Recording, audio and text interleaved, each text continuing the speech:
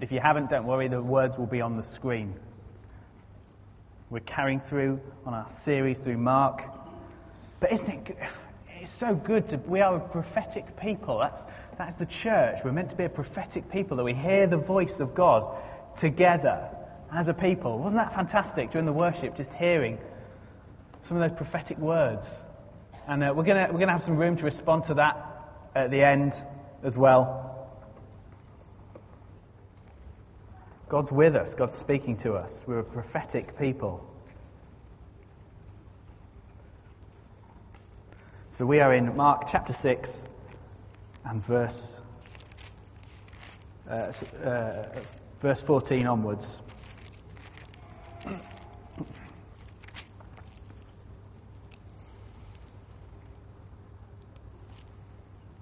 And if you've got an NIV, it's probably entitled John the Baptist Beheaded.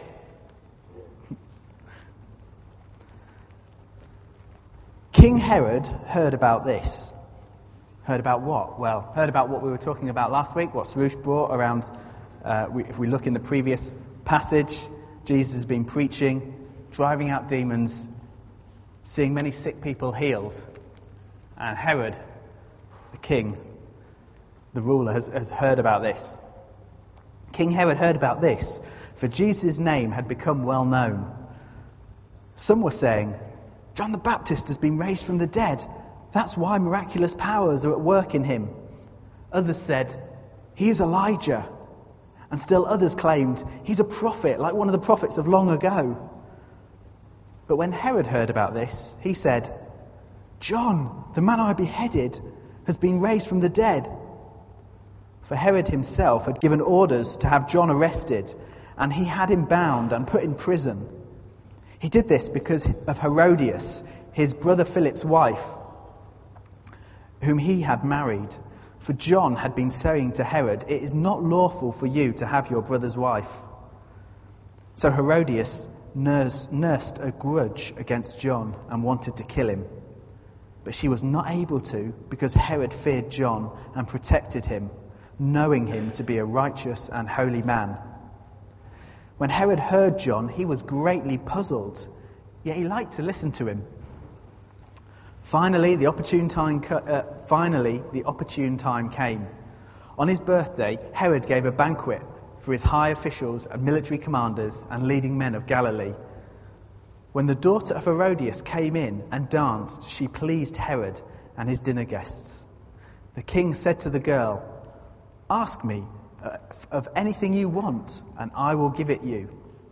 And he promised her with an oath, whatever you ask, I will give it you, up to half my kingdom. She went out and asked her mother, what shall I ask for? The head of John the Baptist, she answered.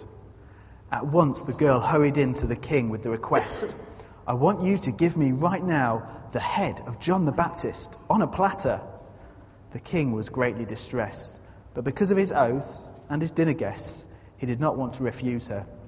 So he immediately sent an executioner with orders to bring John's head. The man went, beheaded John in the prison, and brought back his head on a platter, presented to the girl, and she gave it to her mother. On hearing this, John's disciples came and took his body and laid it in a tomb. As I start reading this passage and begin with people asking, who is this Jesus? And they're trying to want to know. I kind of think to when I used to be young and used to know everyone on telly and used to know every celebrity, and you would know who they are. And now I watch TV and I find myself beginning to not understand who people are. I don't know if anyone else sees this. You will watch reality TV programs, and if you're young, maybe you'll watch them with your parents, and your parents will be saying, who's that? Is it that person? And you'll be going, no, don't you know who it is, Mum? Don't you know who it is, Dad? And I find myself not knowing who people are now. I find myself kind of out of the loop slightly of what names are out there, who people are. And it can be a little embarrassing sometimes. And I'm beginning to find myself sounding like this passage. I think it's that person. No, it's not. I think they did that. I think they're a footballer. I think they were something. No, it's not. Because Jesus has been creating a stir in the surrounding area he's been working in. He's been healing people. Large crowds have been coming to see him. And they've had different views of who he is. Last week, Sarush spoke to us about Jesus going to Nazareth, going to his hometown, and people saying, this is just the carpenter. This is the carpenter's son, isn't it? No, we know his family. No, there's nothing special about him. But as we read here more widely, people are saying, he's the prophet. He's a prophet. He's like one of the Old Testament prophets, perhaps like Samuel, Jeremiah, Isaiah. He's like someone that God has used to speak to his people in the past. He's just like that, they're saying. Others are saying, he's Elijah. This is Elijah coming back to us, referring to what the Old Testament book of Malachi says. Malachi writes that in the time of the Lord, I will send you Elijah. That's from Malachi 4, verse 5. He would send Elijah to them. The people are saying, is this Elijah coming back to us? Is this the day of the Lord? And some were saying, this is John the Baptist, back from the dead. As we've read, John has been executed by Herod. And it was a brutal murder. It was a horrid killing. And as far as we know, John hadn't performed miracles as such in his ministry. And that's how they're explaining Jesus' miraculous powers. It's John. He's back from the dead. How else can this person be doing miraculous things, they say. So what we're going to do with our final bit of this morning is we're going to go through the story bit by bit, and then we're going to have a look in depth, a little bit more, at Herod, John, and Jesus. But before we do that, Jesus asks his followers a little later on in Mark a similar question. Who do people say I am? And they say, well, some say you're Elijah. Some say you're one of the prophets. Some say you are John the Baptist, back from the dead. And he eyeballs them. He looks them in the eye. He says, who do you say I am? And Peter, one of his followers, says, you're the Christ. And so I want to start out this morning by saying, who do you say he is? Is he just a prophet? Is he simply just a good teacher? Or do you recognize him as Peter says, you're the Christ. You're the Messiah. You're the rescuer of men and women who call on your name.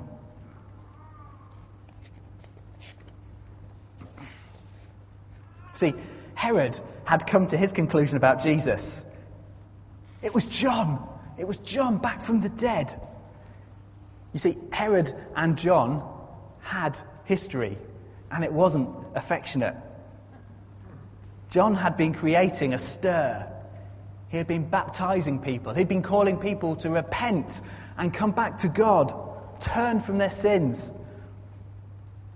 And we understand that Herod and John must have met because John had been saying to Herod, it's not lawful for you to have your brother's wife. So, just for a minute, forget what scandals, I don't know how you do scandals, are you okay with scandals? Forget what news stories are happening right now, whatever's happening with certain European presidents, whatever is happening on the soaps right now. Is Hayley here? I know Hayley's a big Corrie fan, isn't she? Just forget what's happening on those types of stories. What we're looking at this morning is a real royal scandal recorded for us here. And it's also recorded in other historical documents as well from the time, so we can kind of draw in what they say to help us understand what's going on. So this is Herod Antipas. He's the ruler of Galilee and Perea. from about 4 BC to 39 AD. And he's been given that power by the Romans. So the Romans are in charge. And they've placed in charge Herod of this little part of their empire to rule it. He's the son of Herod the Great. So Herod the Great is the one who receives the wise men at Jesus' birth, and he wants to kill Jesus. This is Herod's son, Herod the Great's son. And Herod had divorced his wife in favour of this lady we read about, Herodias. His first wife was the daughter of King Aretas, and he was one of the kings of Arabia.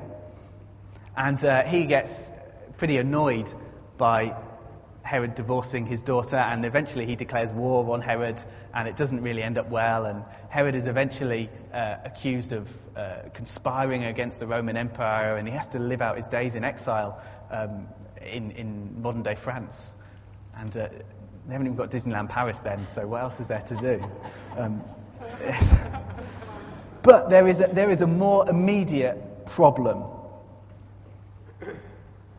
And it's that Herodias is Herod's brother's wife, Philip. And she'd deserted, or she'd divorced Philip and moved in with Herod. And you know, John isn't afraid in confronting Herod. He's not afraid in telling him what he thinks. Maybe he quoted Leviticus 18, verse 16 to him, which says, "Do not have a sexual relationship with your brother's wife. That would dishonour your brother." But actually, honour, morality, was not high up in the Roman, in these kind of rulers' thinking. You see, the fact that John challenges Herod doesn't go down well with Herodias. She is what we call, in English, a nasty piece of work.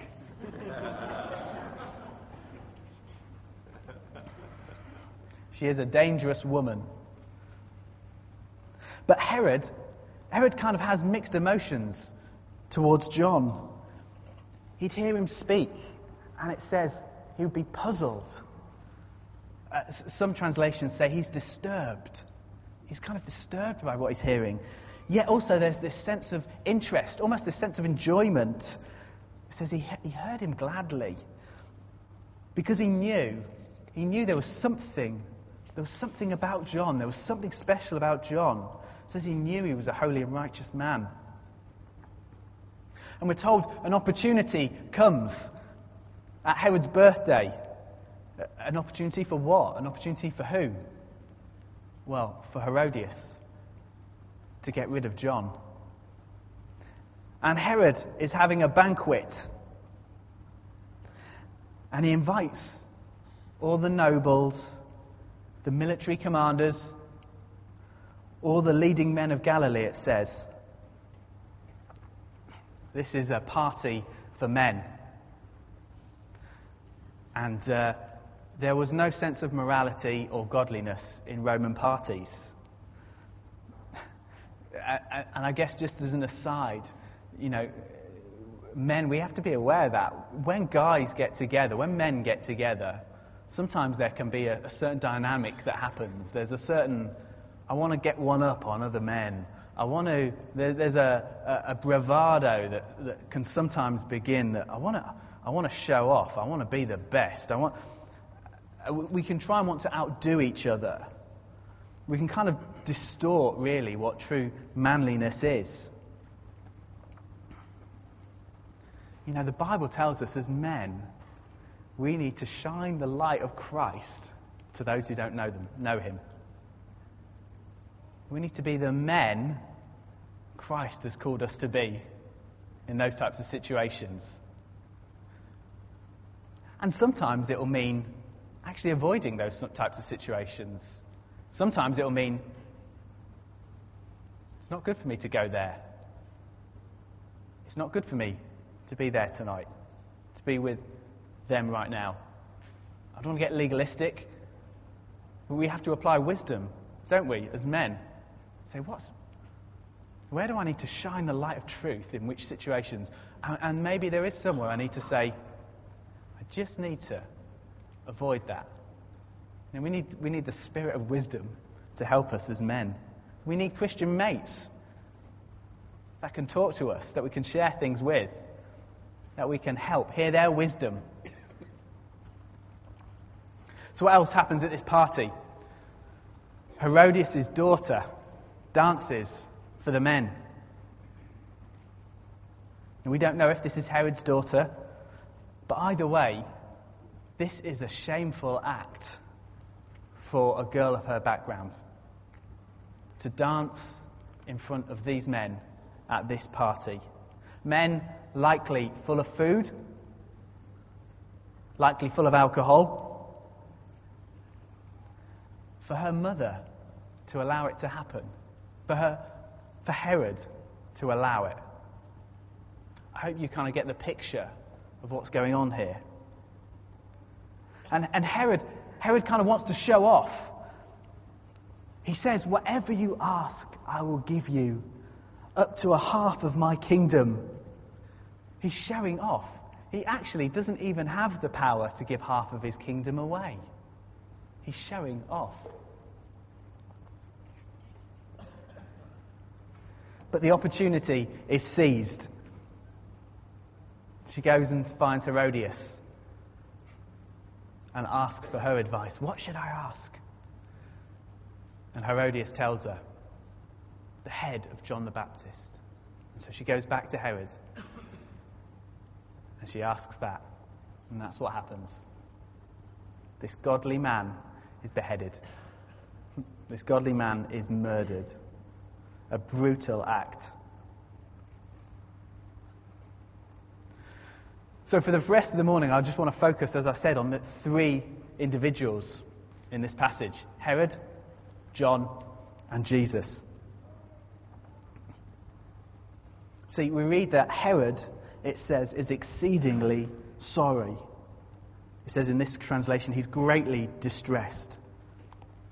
I can imagine he sobered up pretty quickly as she came back with her response.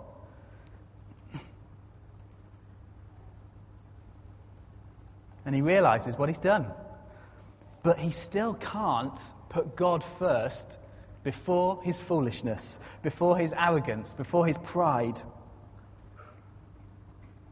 See, Herod put so many things in his life before God.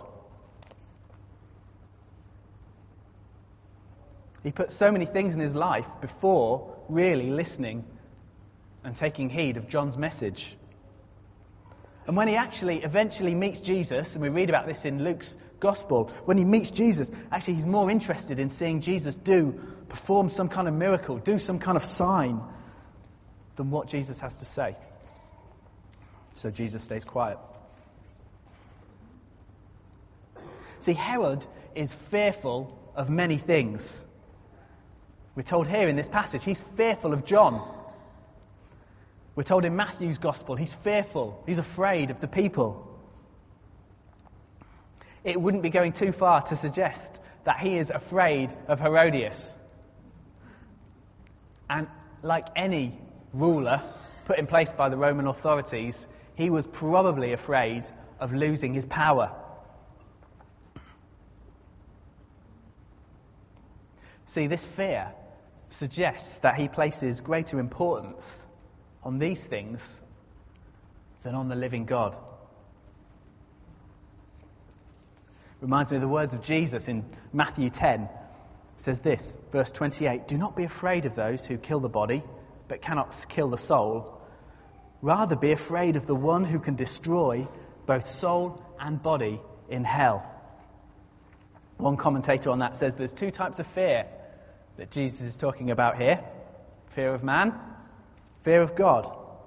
Fear that is a self-centered, cowardly fear of humans, and a fear that is in a response to the awe and wonder of God and responds in obedience to him. Jesus is warning in that passage, don't get things out of perspective. Don't let Don't let fear cloud your perspective. Don't let fear cloud what is true. And we can often do this. We can be fearful of things happening in our lives, of fear of others. And it distorts our appreciation. It distorts our sense of wonder, of the love of God, of the glory of God, of the goodness of God. We can be fearful of work colleagues. I want to invite that work colleague on Alpha. I think they'd really enjoy it. I want to invite them. I want to share my faith with them.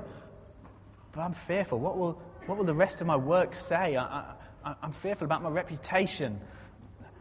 I want to share my faith. I want to invite my friends to Alpha, my family. But I'm afraid. I'm fearful of what they'd say.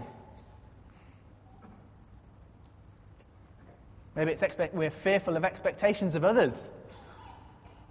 Men, perhaps it's in the same way as I talked about before. We're fearful of, I want to make sure my friends accept me, so I've got to act this way. We can be fearful of that. Women, maybe it's the pressure to be the perfect woman. I feel I've got to be the woman the magazines talk about. I've got to be the woman that they tell me I need to be. I've got to be the woman the society tells me to be. Now, we have godly women in this church. I love it. I love we have godly women who say, I'm going to put God first. I'm not going to bow to what culture, what society tells me I should be. I'm going to put God first in my life. I love it. So don't be like Herod. Whether you're a man, whether you're a woman, don't let self-centered fear hinder you in your life with God.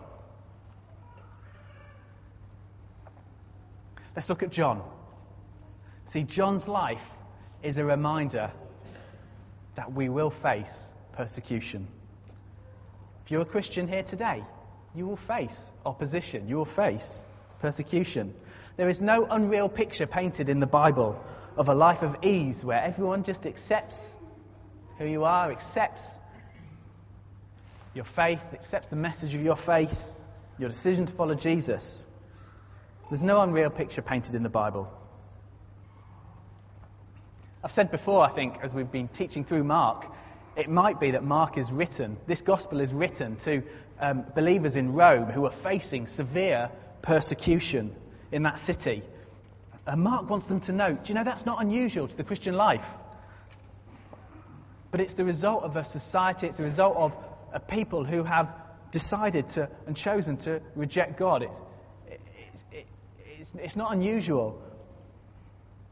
But also this story here is preserved in Scripture. It's preserved here for us. So that it might encourage us, so that it might speak to us, so that we might know there will be opposition to the gospel. It will not always be easy. So the church is called to speak into society, to speak into culture, we are called as Christians to speak into the places around us. The church is called to speak into decision-making places, to speak into places of influence. And I guess, as I look around, I know, and I'm guessing there's many more, who often feel that sense of calling, of, I just sense God's calling me to something, to speak into places of influence, to speak into places of decision-making, whether it's law, whether it's in politics, whether it is in social justice, whether it's in so many different areas, health, education. So the gospel is meant to influence these areas. And it might not be in the direct approach that John uses. That's route one. John's is route one. It is unlawful for you to take your brother's wife. It might not be in that direct approach. But do you know, as you seek to bring influence in those places, as you seek to bring influence in the places that God puts each one of us, don't be surprised if there's opposition.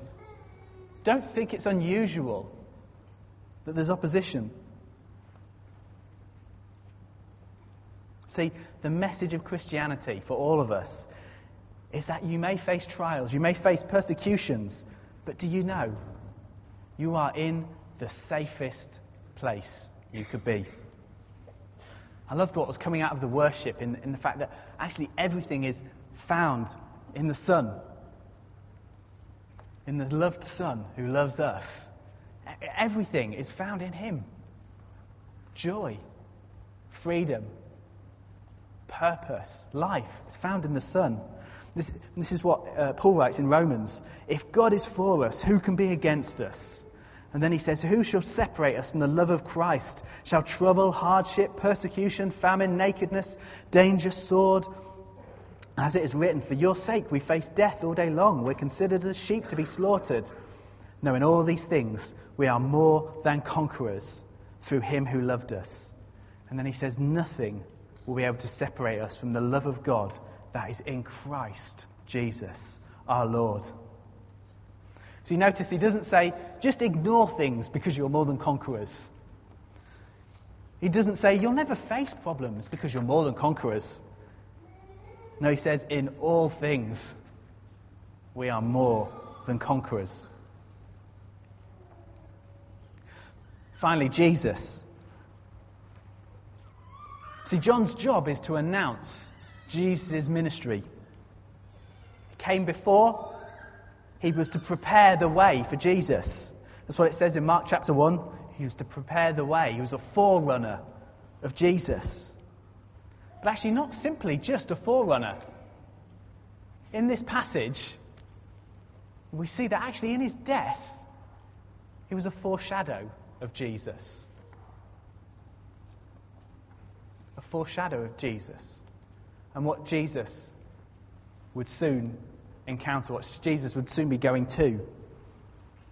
See, John's death points to an even more unjust death, an even crueler death,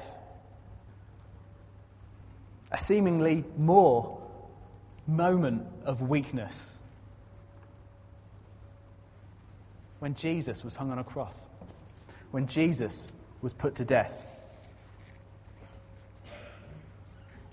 See, there'd be a time when and we read this in Luke 13, where some of the Pharisees come and see Jesus and they say, Herod's out to kill you, Jesus. What are you going to do? And they're waiting for a response. Get away from here. Go. But Jesus' response is this. Go tell that fox, behold, I cast out demons and heal people today and tomorrow, and the third day I'll finish my course. Now, he's referring to the complete and saving work of God in his own life, death, and resurrection. In other words, Jesus is saying, do you know, it's not up to Herod when I die. It's up to my Father in heaven. It's up to him because I've got purpose. There is a course I am on. And in that apparent moment of defeat at the cross, God's power was shown, defeating sin and death. And his resurrection means it is dealt with forever. It couldn't hold him, and now he imparts, gives new life to us. I love what Mohammed read to us this morning out of Romans 5, that said, as in one act of righteousness, one act of righteousness led to justification for many, or something like that. This is Jesus. See, the danger is we look at Herod's life, the danger is we look at Herodias' life, and we kind of say, well, at least I'm not that bad. I've never done anything like that. They've got themselves into a right mess, and I'm not that bad. But actually their lives highlight some of the things that go on in our heart too. Some of the things that we struggle with in our lives. Pride, arrogance, sexual immorality, looking to please others first before God. And the danger is we compare ourselves. What we do when those things, when we are aware of those things, we just compare ourselves to others. Well, yes, but I'm not as bad as that person. I'm not as bad as that person rather than admit the disobedience, rather than admit the sin that is in our hearts. But see, this is how the gospel is so radical. This is how the gospel is so radically different. See, just as John confronts Herod with his sin, Jesus, confronts us. He confronts too us with our sin, with our disobedience. But Jesus goes further. Jesus shows us the way out. He shows us the way through. And it's not just battle on in your own strength. It's know that the power of those things, the punishment for those things, is dealt with on the cross by Jesus. He's dealt with it. And he imparts new life to you and I. A new life free from the power of sin. He gives us his Holy Spirit.